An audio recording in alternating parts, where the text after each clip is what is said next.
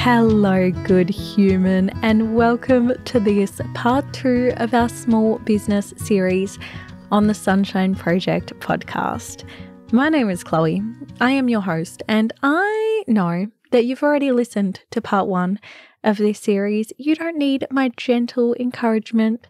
You don't need me to nudge you over to listen to the lovely long waffle that was part 1.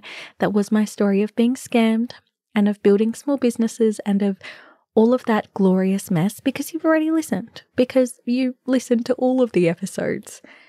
If you haven't listened, hypothetically, I really recommend it. If you have listened and you do listen to all of the episodes, A, thank you, sweet angel. I just want to squish your face. And B, I hope that you have subscribed to whatever channel you listen on, because it really, really does help more ears find our podcast, yours and mine, our podcast, when you subscribe on your favorite listening app. But that's enough plugging for this episode, I reckon, because after that lovely long waffle that was Monday, today we are speaking all things practicality when it comes to small business. So we're going to touch on starting a business.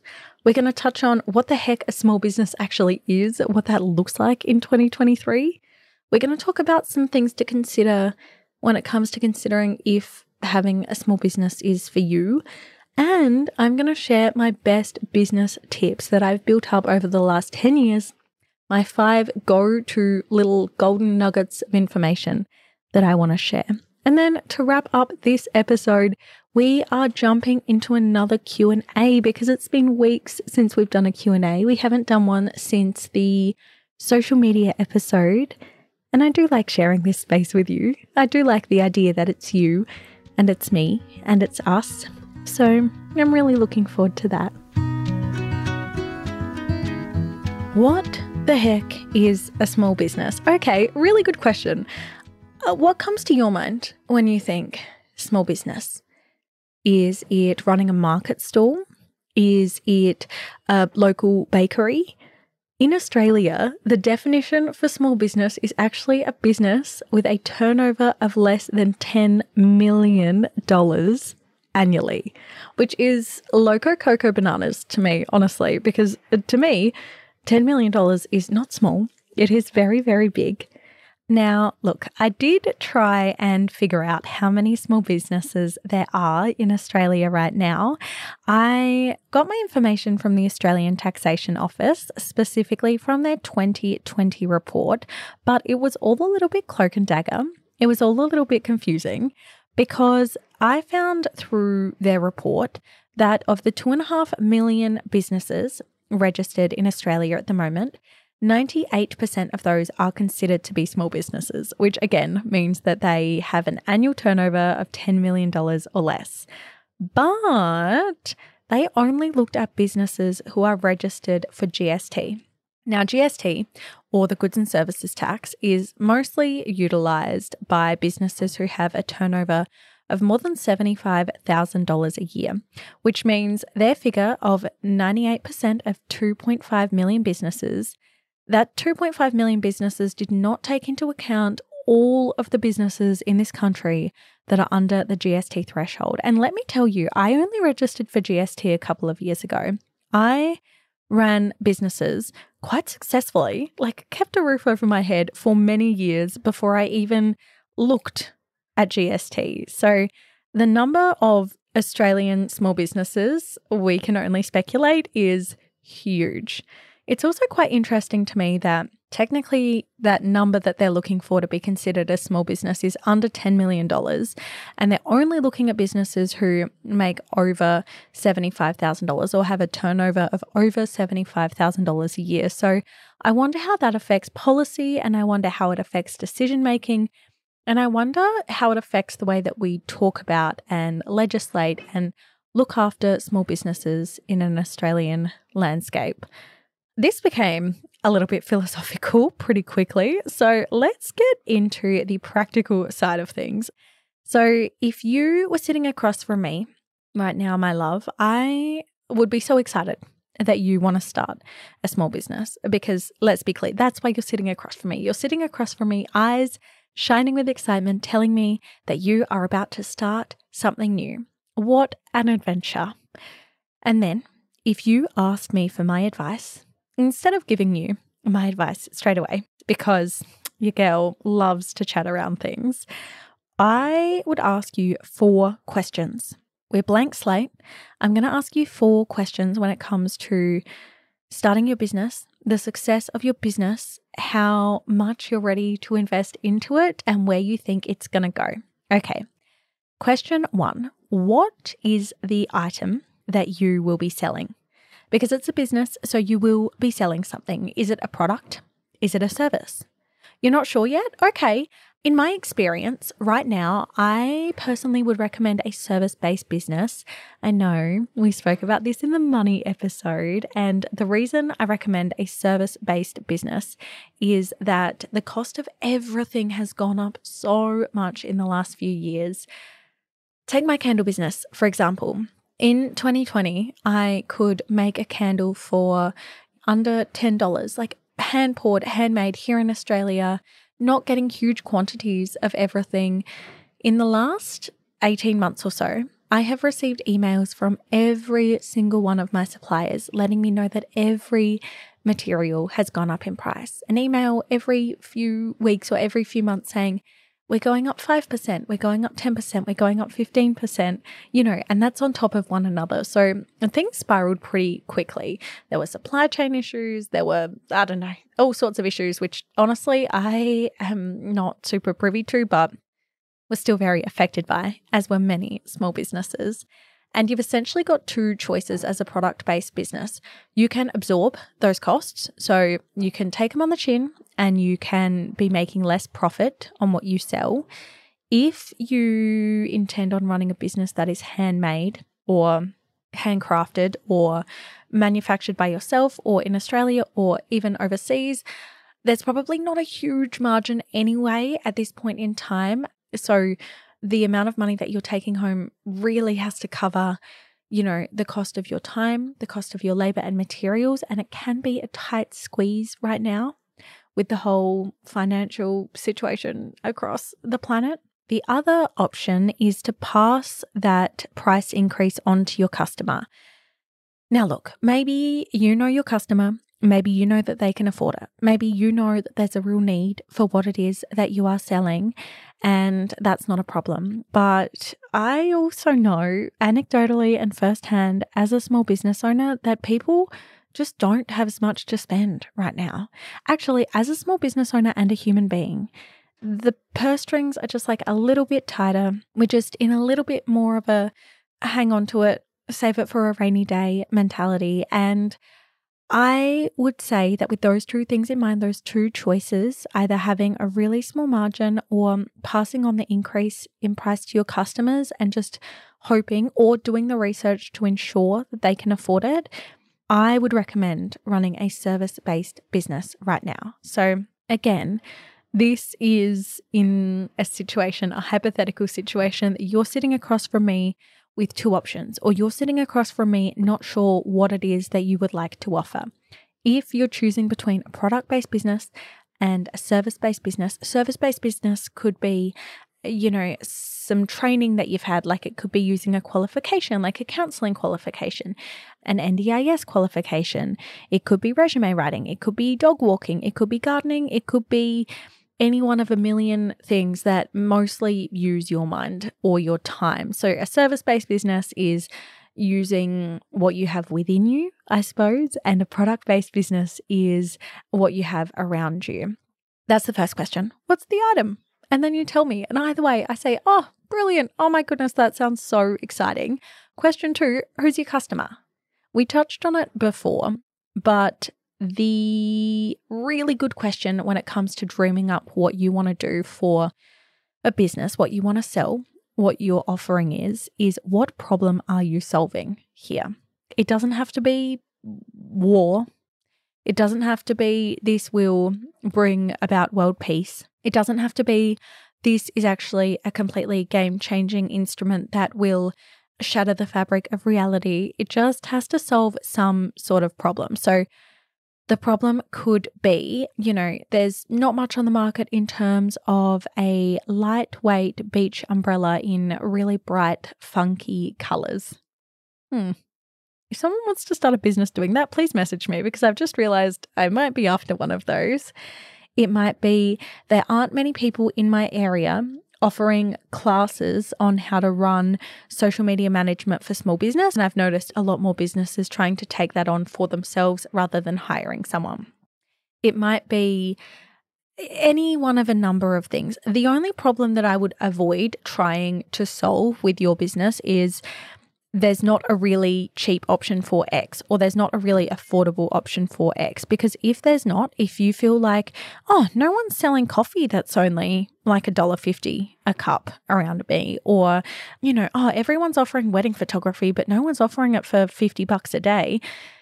You've got to trust there's a reason for that. And something I learned quite early on in business is if you gain customers by being the most affordable, you will lose customers because they are looking for the most affordable.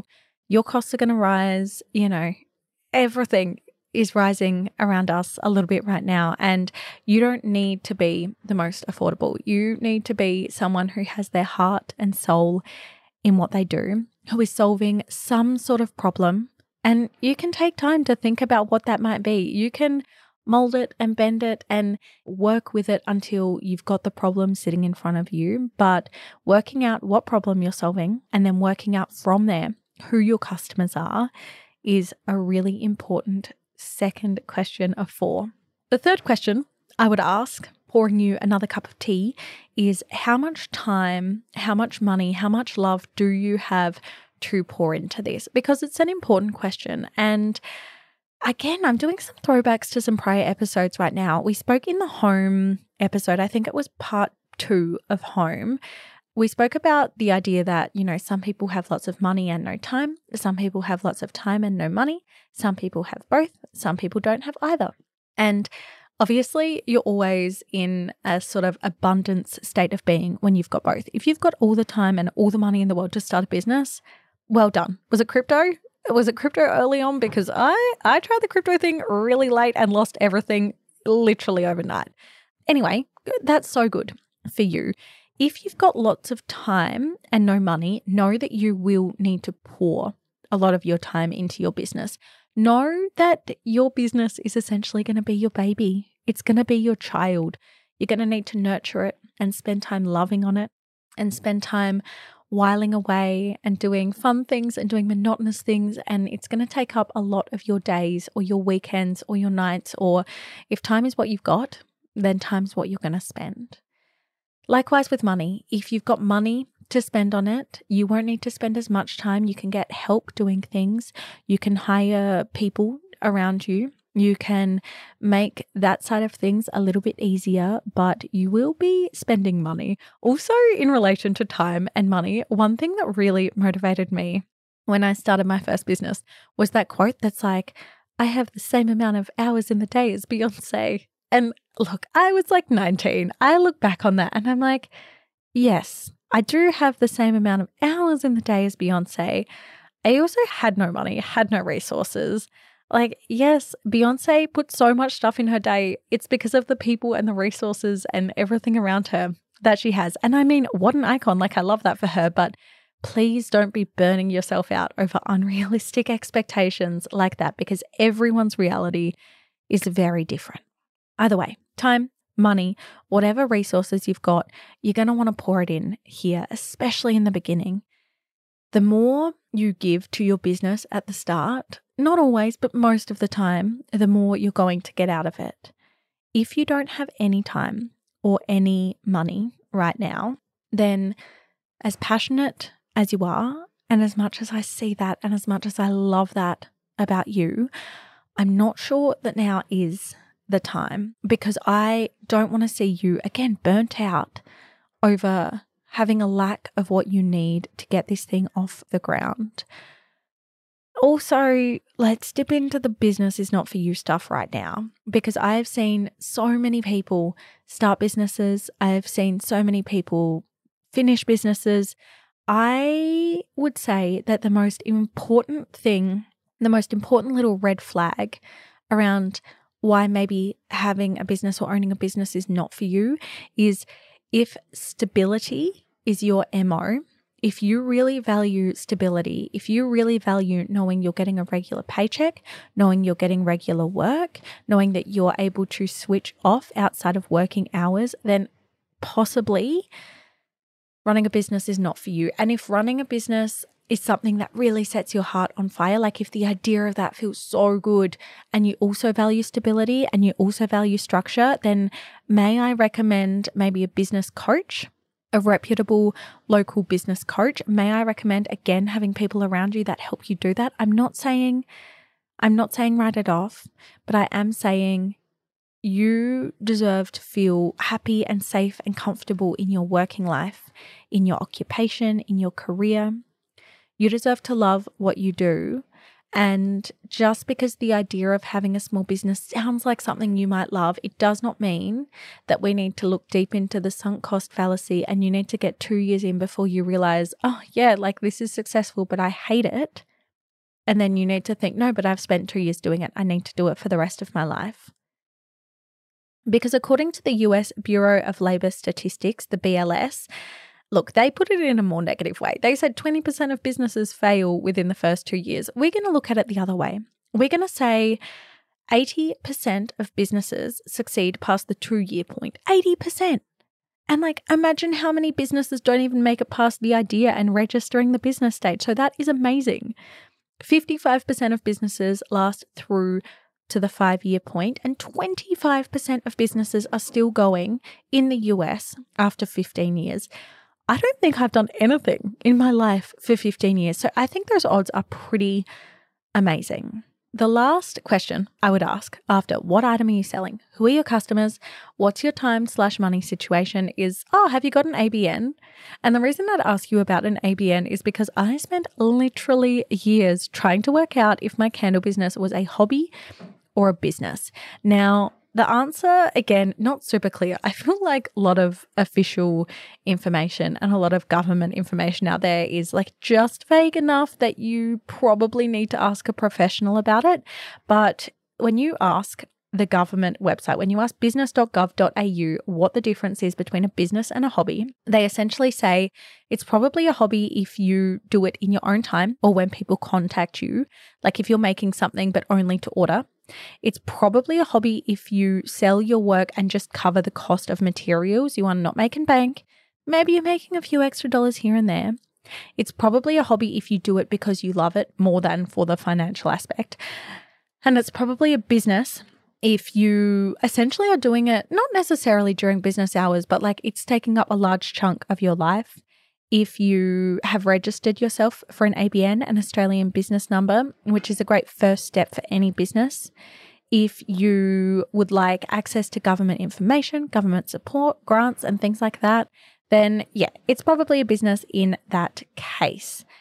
So what I would ask isn't just, do you have an ABN? It is, have you been onto business.gov.au or have you been onto the US version of that or the Scandinavian version of that or like whatever that looks like where you live?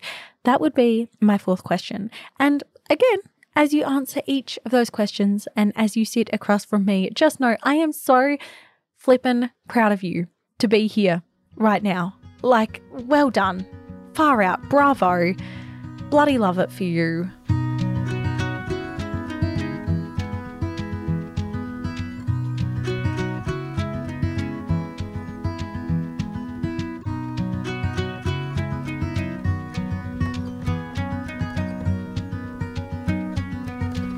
And now, as I pour you another cup of tea, absolutely beaming at you from across this table, I think it's time that we delve into the Sunshine Toolkit. As you know, it looks different every week, and this week it comes in the form of a pencil case. Hang on, what's in here?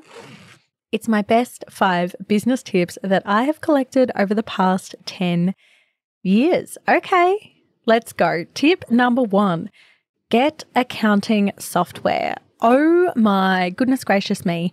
The biggest relief of my life, and also the most painful couple of hours spent in my office in the history of all time, was setting up QuickBooks for the first time. Now, I use QuickBooks because they had quite a good sale on when I was looking for some accounting software. I know Xero is also quite good. I know there are plenty of others out there. QuickBooks has been great for me. I send everything straight to my accountant from their platform, and essentially it's great for two reasons. Reason number one, invoicing. Holy dooly. I used to really struggle to keep track of my invoicing. I used to really struggle to remember who I'd invoiced, who owed me money, what they owed, if they'd paid me correctly. QuickBooks or any accounting software really takes the pressure off that. For me, in my experience, I can see who owes what I've sent who, what's correct, what needs a little adjusting. I also love it for taxation reasons because as a small business owner, tax is pretty consistently the biggest thorn in my side. I flippin' hate tax time. So sorry to my lovely accountant if she is listening.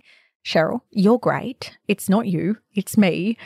Tax sucks, but accounting software absolutely made it easier. It has saved me so much time. It saved me so much money, and it's kind of cool just to be across what my business looks like, how it's going, what's performing well, again, what needs a little adjusting, and all of that. My tip number 2 in this Sunshine Toolkit is looking at old versus new offerings. This has taken me a really, really long time to work out, but I like shiny things. I like new things. I like having ideas and then sharing them with the world, which is lovely. But it takes up a lot of time, and it takes up a lot of money, and it takes up a lot of mental space in a business. I have just recently come to the realization that for every new product that I have poured all of my love and all of my effort into, some of which have gone really well, like my macadamia milk mocha candles, some which have fallen way flatter than I'd hoped, like my priority planners or even my Sunday poll cards, which I spent so much time, like hundreds of hours creating and so much money on. By the time they launched, not only was I like a bit tired of seeing them, and I probably didn't give the post-launch bit of time as much love as it needed, I also had really high expectations for how they would perform because I had put so much into bringing them to life. If I'd spent all that time, all that money, all those hundreds of hours on improving something I already had or on marketing the things I already had, I cannot imagine how many more people I would have reached. I cannot imagine the sort of business messaging that I could have spread. I cannot imagine the sales that I could have made. So if you're thinking about offering something new, please also consider if you're willing to sacrifice a little bit of the old stuff, if you're willing to make room for the new mentally, financially, all of that. If the answer is a resounding yes, then go ahead. I cannot wait to see your new product. If it's, maybe pour a little bit of love into the existing stuff. Try and reach a few more people with that and then go from there. Tip number 3 in my Sunshine Toolkit this week is having good people around you. This is such a game changer. It took me years to surround myself with the right people in every single corner. And I'm talking about people that work with me. I mean, they work for me. I don't know. I struggle to say that. That work for me. People that hold space for me in Juniper Grove, people that help me with my candle stuff, people that help me with my social media stuff, having a really good accountant, having a really good doctor to prescribe me with my ADHD medication and keep my brain on track, having a really good psychologist. Like, I know they don't sound like work things, but I just mean surrounding yourself with good people is such a game changer.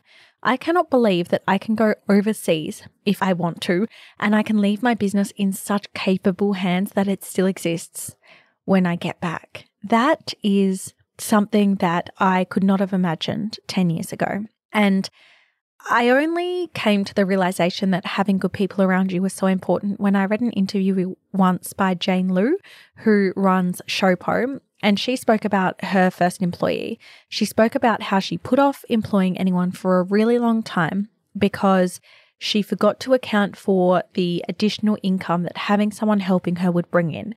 All she thought about was like, how much will it cost to have this person there? But when she thought about the increase in sales that she could make, the increase in mental space, the increase in capability, the increase in all of it, she realized it was a no-brainer to have someone close to her. And I loved that she had that realization, because that made me have that realization, and it changed my business and it changed my life. The fourth thing in the Sunshine Toolkit for small business is grants. Again, we spoke about this in the money episode. Please apply for grants. Apply for all of the grants. Apply for any grant that you might just squeeze into. Local councils have grants. Governments have grants. Supporting bodies for your industry has grants. Have a look at the grant. See if there's any way that, again, you can squeeze it and squish it and make it fit for you. Make yourself fit into the criteria that they're looking for. Because the more people who apply for grants, the more grants are available. The need for grants is recognized when people apply for them. Grants are not cut because they're not being used. I remember winning my first business grant. I think it was $2,500 from my local council. They did a small business grant and I applied for it. And I said that I had just started a social media business and I really would love a new laptop and I really would love a new phone to run my business from. And when I won, it was the most surreal experience of my life, because it was the first time in my life that I'd ever been able to buy a phone and a laptop that I didn't need. Like, I wasn't replacing anything broken. I wasn't replacing anything lost. I wasn't replacing anything damaged. It wasn't financially stressful. They gave me the money and I spent it and I had these things, and I can't help but think that being able to be that one step ahead meant that I was above the breadline from that point forward.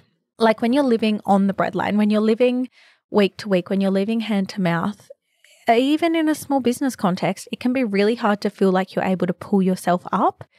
And there's a good chance that there's a grant out there just waiting for you to find it. So please Google that. I can't speak to your situation. I can't speak to your location. But tip number 4 is keep an eye out for grants. And tip number 5, from the bottom of my heart. So we've done accounting software. We've done old versus new offerings. We've done good people around you. We've done grants. Tip number 5, just start your business. Imagine all of the brilliant ideas that have been put off for years, or have been put off forever, or have been started by someone else because you didn't just start it.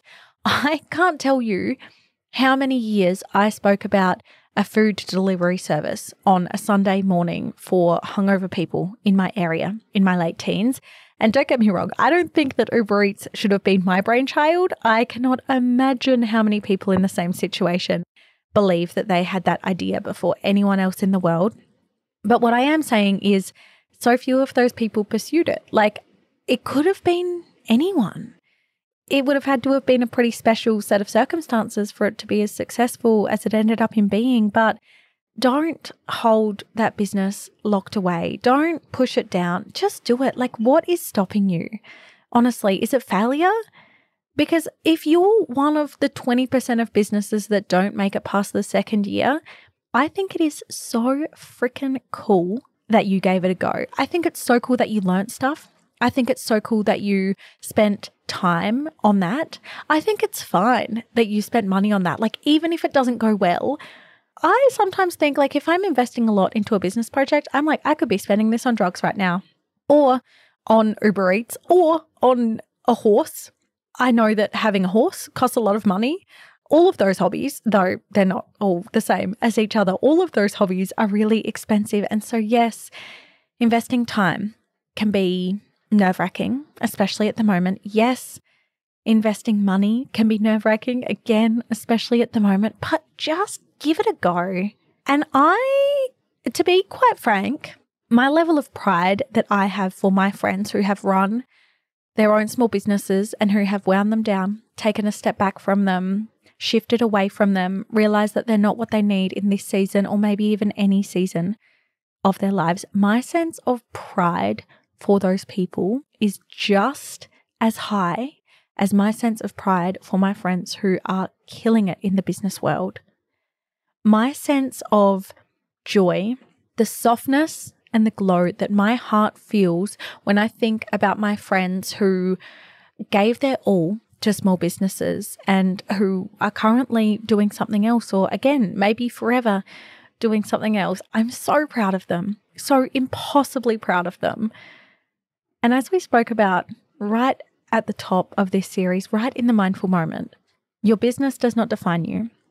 Your business is a part of you. Your business depends on you. You do not depend on your business, but by golly, I'm proud of you for chasing this dream and for doing what you do and for seeing how far it can take you. Okay, it's time for the Q&As. Let's get started.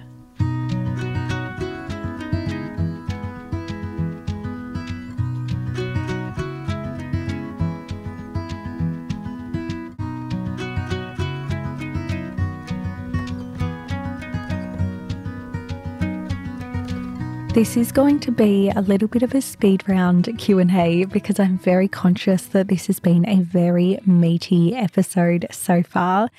So without further ado, let's jump into it.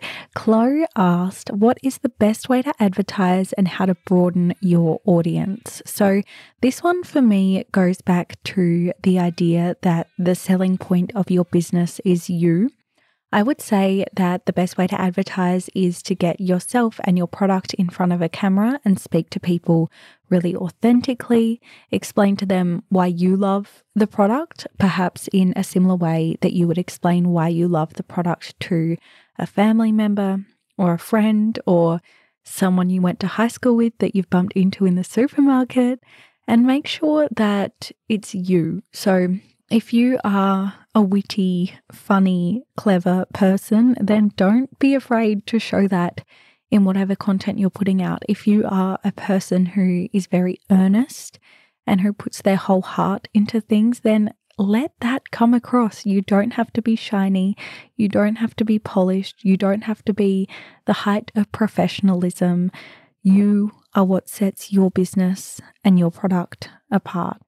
Ciara asked, is it hard to separate life and work when it seems so intertwined? For me, yes, it is hard. I do not really have much of a work-life balance. And for me, that's just a compromise on I get to do what I love. And I feel like my work feels sometimes so organic that it's like just existing. Like it's a lot of the time it's things that I'd be doing as a hobby if I wasn't doing it for work. So I don't have a great balance in place. With that being said, the balance that I do not have in place is one that I impose upon myself. I have set up quite good boundaries over the last 10 years. I never answer emails out of working hours. I don't give people my personal phone number to contact me, in regards to business opportunities or work things.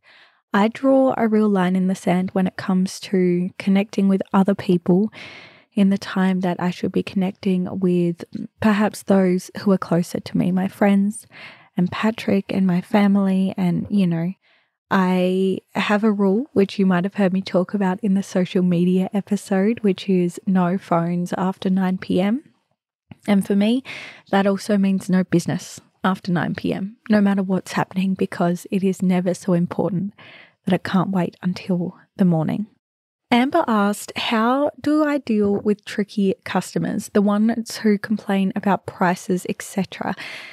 Okay, so I think this is a two-part answer, to be honest. So firstly, you've got the tricky customers who are tricky because they just like being tricky. Honestly, I've come to realize, especially since managing the bed and breakfast, that some people complain about things and expect the entire world from you just because they're so used to being able to complain about things and then receiving the whole world. I'll give you an example. Probably our trickiest guest called me in a panic when they arrived at the cabin that I manage to tell me that they couldn't find the key.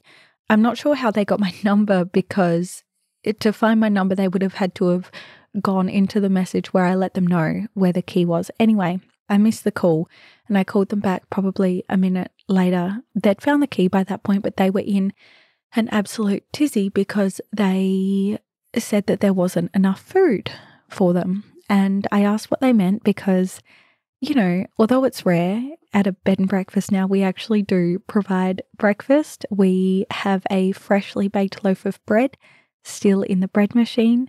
We provide eggs from our neighbour's chooks. We provide jam and honey and lots of coffee and tea and oat milk and water and a bottle of wine, none of which is listed on the listing. It's just like a nice little treat for people when they get there. Anyway, this guest told me, again, in quite a stressed manner, that usually when they stay at bed and breakfasts, there are many loaves of bread and there are cheese, and they and the person they were staying with might starve in the 2 nights that they were staying there. And I asked them if they thought dinner was provided or lunch was provided, and they said no, they only expected breakfast, but they did expect many loaves of bread and cheese and more butter than was provided and a different type of milk. And I guess that kind of brings me on to the other type of tricky customer, because while this customer, again, I actually delivered all those things to them at great cost and stress to myself, but I just wanted them to have a nice time. As much as I do believe that they were the sort of person who is used to just saying like, hey, I would like these things, and then they get them, so then they keep doing that. Like, I don't even think it was malicious. I think it's just what they were used to. The other type of tricky customer is one who has maybe had an adverse experience, like maybe something you've sent them has broken, maybe the shipping's taken a long time, maybe it's not what they expected. And when it comes to the first customer, you've got to set reasonable boundaries, which I'm not great at, as you can tell by the story I just told about all the loaves of bread. But, you've got to have a point with which you will step away. So I knew that once I sorted out all those little extras for this guest, that, I knew that I had given them everything that I could. And if they weren't still happy, then I'm so sorry to hear that. I hope you have more luck in the future. They were. We got 5 stars. It was fine. But the other type of customer, the one that feels genuinely wronged or has been inconvenienced in some way, which this guest probably did, my rule of thumb is to always try and turn a negative customer experience into the most positive experience they have ever been given. And that's not an exaggeration. If someone lets me know that their candle has broken in the post, it's very rare, but it happens. I get back to them straight away. I refund their money. I replace the product. I send it via express post. I write a note to them. I make sure that when they undo their new candle, which has now, been gifted to them by us because their money was returned, they not only feel like they had to chase us up to fix a problem and like we smoothed the problem over, I want them to feel like we've really looked after them. Because I think that a problem that I've seen a few times with any business, not just small business, is this idea that if you fix a problem, then all is good, all is fair.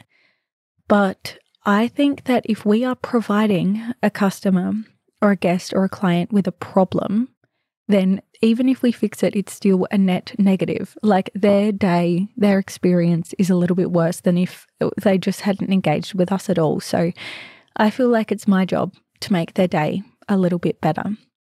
I worked at a cafe a long, long time ago, way before the one I mentioned in last week's episode. I was like 14 years old, and the best thing I learnt there was we provide customers with solutions, not problems. So I always like to take a minute and figure out, how am I providing this person with a solution?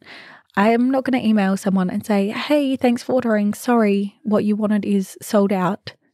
Like, what are they going to do with that? I'm going to provide them with a solution. And the last thing I would say is, if you get a niggling that a customer is going to expect service or a product or a price or all of the above from you that you cannot provide or you don't want to provide, it's inconvenient or ridiculous or just not on you to provide, then I recommend very politely and firmly bowing out of that transaction as early as you can. If you get the sense that it's going to eat up your time and your mental health and your sleep, then you're sold out, you're booked out, you can't help them this time, and that's okay.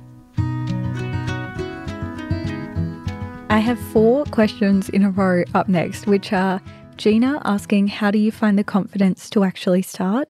Angie asking how to get over the fear of putting yourself and your brand out there.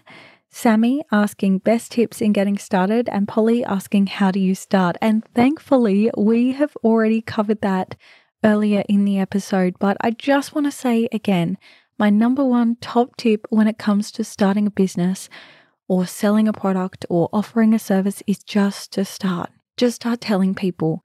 Just throw yourself into it. Make a post on social media. Offer what you've got. Make it clear that this is not a lukewarm thing. Make a big deal out of it and see what happens. Sophie asked, how can you fund things like CRM software and accounting software and a website and things like that when the money hasn't started coming in? And I have always started things at very much the ground floor. So as I mentioned earlier in the episode, there are some great deals on accounting software. You can usually get like 50% off QuickBooks. I do not have a code, the Sunshine Project. Maybe I should organize one. But accounting software you can usually get for free for the first few months or for 50% off or, for a few dollars a month. So I would start researching that. And in terms of a website, there's no harm in starting with the smallest website and the smallest amount of offerings that you can. I love Squarespace, which again often has deals available and can be very affordable to start with, especially if you're offering a service and not a product. But if you really have no budget at all, I recommend starting solely on social media, solely posting there, selling from there, sharing from there, and then you can grow with your business. Cody asked, did I have insurance? Yes, I have always had insurance, but mostly because I have a candle business and I am a very anxious person to be sending little things that you set on fire around the world into people's homes. I recommend that sort of insurance. In terms of covering yourself otherwise, like public liability insurance and things like that, I do recommend speaking to your accountant. Now, I understand that accountants are expensive, so you might want to save this until your end of financial year meeting or chat, but I have been in talks with my accountant about how to untangle my business from myself. So at the moment, as a sole trader, if anything was to go terribly wrong and someone sued my business, they're actually suing me because I am my business. So that might be worth looking into or speaking to your accountant about. And yeah, just make sure that you've got any sort of insurance that you need to have. For example, if you're selling candles or if you're doing anything quite physical or if you're doing anything that might require you to protect your own or other people's health and safety, make sure you get on top of that. In terms of the more sort of like health cover, if you own a small business and income cover and things, yeah, that's a question for your accountant. And our last question today is from Charlotte. Charlotte has just gone from working 9 to 5 to working 3 days a week and spending the other days working on her 2 small businesses, thinking that it would give her more balance in life. But she's found that her little businesses are working way more than a 9 to 5 job was.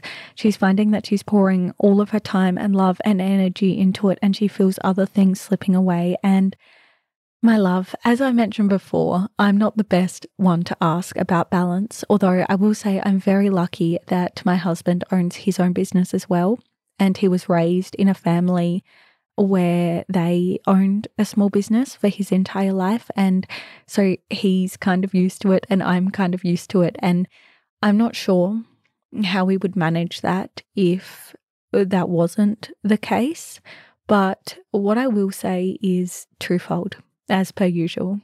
I would say that on one hand, the truth is you're going to need to pour love and time and energy into a small business when you start it up.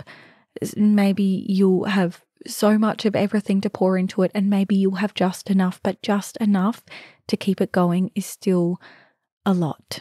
It's still a lot. Maybe you find that you won't have weekends for a little while. Maybe you'll find that you're working late for a little while. I wish I had a clue on how you could avoid that. I just don't, unfortunately. Maybe that's the other caveat. If you need stability and you need containment, you need the 9 to 5 life in your life, maybe owning a small business is going to be really tricky for you. But the other thing I would say is bringing it back again to boundaries that you set. So you're the only one who can choose how much you would like to pour into your business. And it can be really easy to get carried away on like minutia, these little tasks that you tell yourself you'll spend 20 minutes on, and then all of a sudden it's 5 hours later and you're still doing the same thing. And the best thing I ever did for that, in terms of maintaining concentration, in terms of having good boundaries, in terms of having set hours that I work, was actually hiring a creative assistant, a personal assistant who then turned into a creative assistant, because she really helped me create structure. She really helped me articulate what my goals were, because if I was telling them to someone else, then I had to understand for myself. And she really helped me bookmark my days. Like, when Amber gets here, I'm working. When Danny leaves, I'm done. And I have found that to be absolutely invaluable. My love. That brings us to the end of today's episode of the Sunshine Project and of the very first of our small business series. I say very first because every time I wrap on one of these series, I think, oh, I wish I said this and I wish I said that. So I'm sure there will be more of this on the horizon. If you do not follow the Sunshine Project podcast on whatever app you're listening to right now, please do. It helps other people find us, and more importantly, it means that you can find me every week on a Monday and a Wednesday, or whenever you want to listen. I'm so glad you're here. I love you so much, and I'm so grateful to be able to speak with you like this. I'll speak to you soon. Bye.